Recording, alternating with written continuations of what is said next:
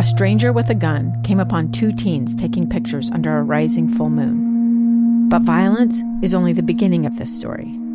Sometimes I thought, there are no miracles. Yeah, there are, and this is a big one. I'm Amy Donaldson, and I've spent my career talking about how lives are undone by violence. The Letter is a podcast about how lives are remade. Follow The Letter at theletterpodcast.com or wherever you get your podcasts. Inside Sources. Behind-the-scenes experience in Washington and around the world. Here's the opinion page editor of the Deseret News, Boyd Matheson, on KSL News Radio 102.7 FM and 1160 AM.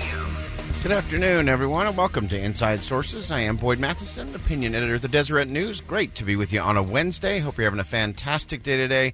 And as we told Maria a few moments ago, over the next 2.5 hours, we are going to go all the way from wonky political pieces to pop culture, what's happening on Facebook, Twitter, and Instagram. So we will cover full wonk to pop today.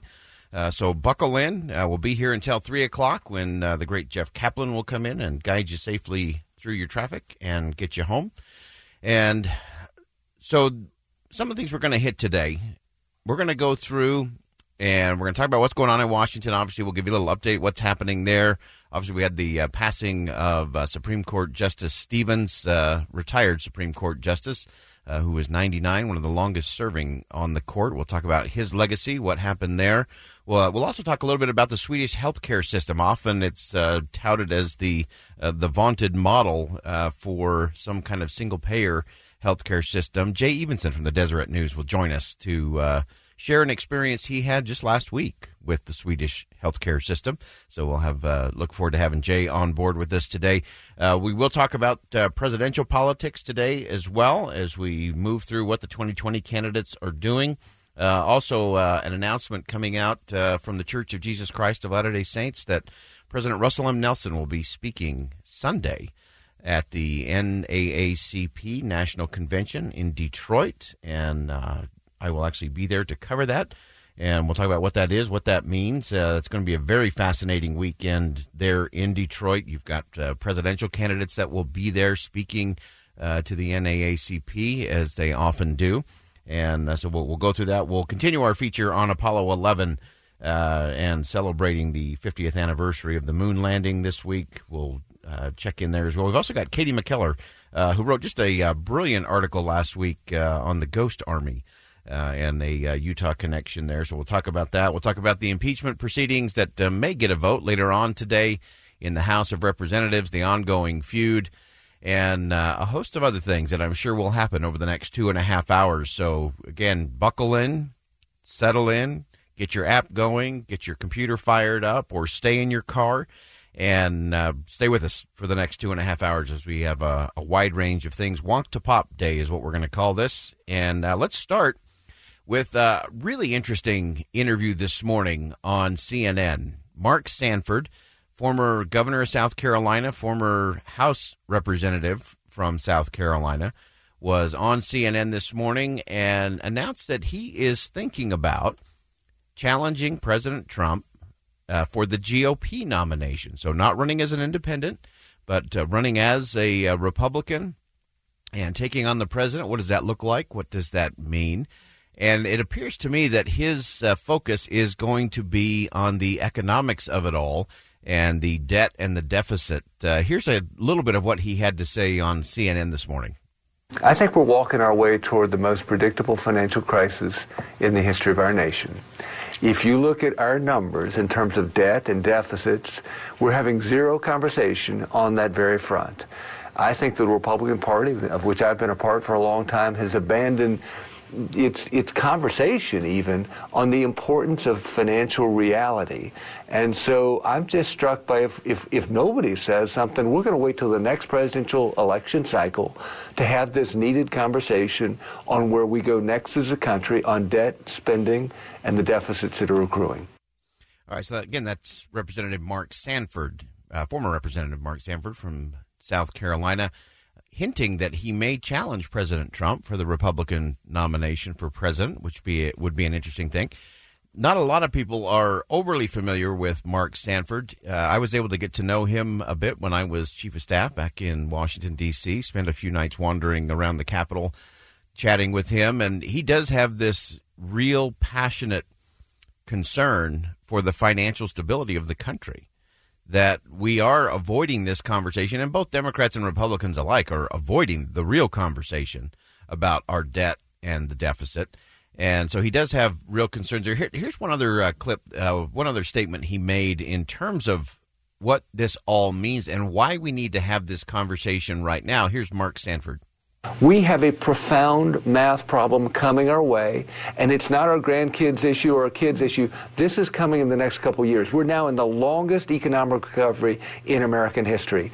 These fault lines are going to show up soon. We do not have the chance to wait 4 years to have this debate. I think that's so important that he says we've got to have this conversation right now, and he is right. He is right. Even the military experts say the greatest threat to the freedom of America is the debt, and we're approaching $22 trillion in debt. And when he talks about this math problem, it is a math problem, because right now we are basically paying zero interest on our $22+ trillion of debt. It's almost zero. So we're spending $300 billion a year in interest on the debt. So let's just suppose, for a little math, because I don't do math really well, but a little bit of math, if the interest rate were to just tick up towards historic averages. So I'm not talking about a big crisis. I'm not talking about a big spike. All I'm talking about is just returning to historic averages for interest rate. If that happens, we will be paying $1 trillion a year in just interest. $1 trillion just in interest.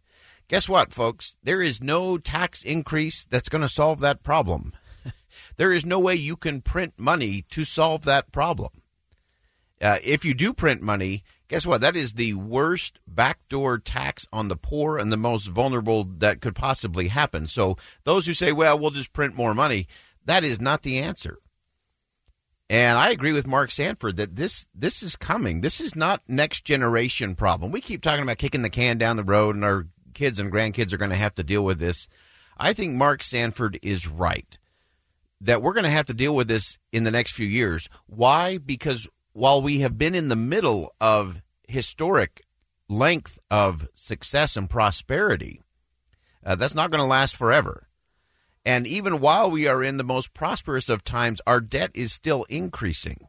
And both Democrats and Republicans have added nearly $1 trillion a year in deficit spending.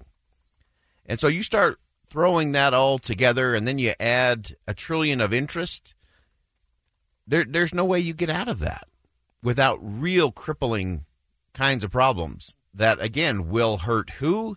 The poor and the most vulnerable the most.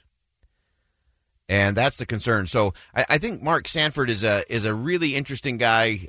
Do I think he would defeat President Trump? At this point, I don't see that happening, but he creates an interesting space. He's very smart, very intelligent. Does he have baggage? Yes. We can talk about that. But he's very smart, and he's very focused on a particular issue. And if he can get attention, then that sort of creates a different lane. Because the one thing that the president has to look at from a purely political, strategic standpoint is he doesn't have a lot of ground to give. In other words, if a few people peeled off in Michigan and Wisconsin and Pennsylvania and Ohio, if just a few people peeled off and voted and said, hey, I can't vote for President Trump, I can't vote for whoever the Democrats put up, but Mark Sanford, I could at least cast a vote and feel good about myself. That's all it would take to really change the dynamic of the election. So very early, he's just thinking about it, but he's a very fascinating guy, has a really interesting story, and we'll try to get him on here in the next week or so and see if we can't have a good chat with Mark Sanford, see how serious he is about a possible run, what he thinks the angle and the lane is for him to execute that, and then how he moves it all forward from there. All right, so there's a little Republican presidential update. When we come back, we're going to talk about an announcement that just came out just in the last half hour from the Church of Jesus Christ of Latter-day Saints, an important speech to be delivered by President Nelson in Detroit on Sunday. Find out what it's all about when we come back on KSL News Radio.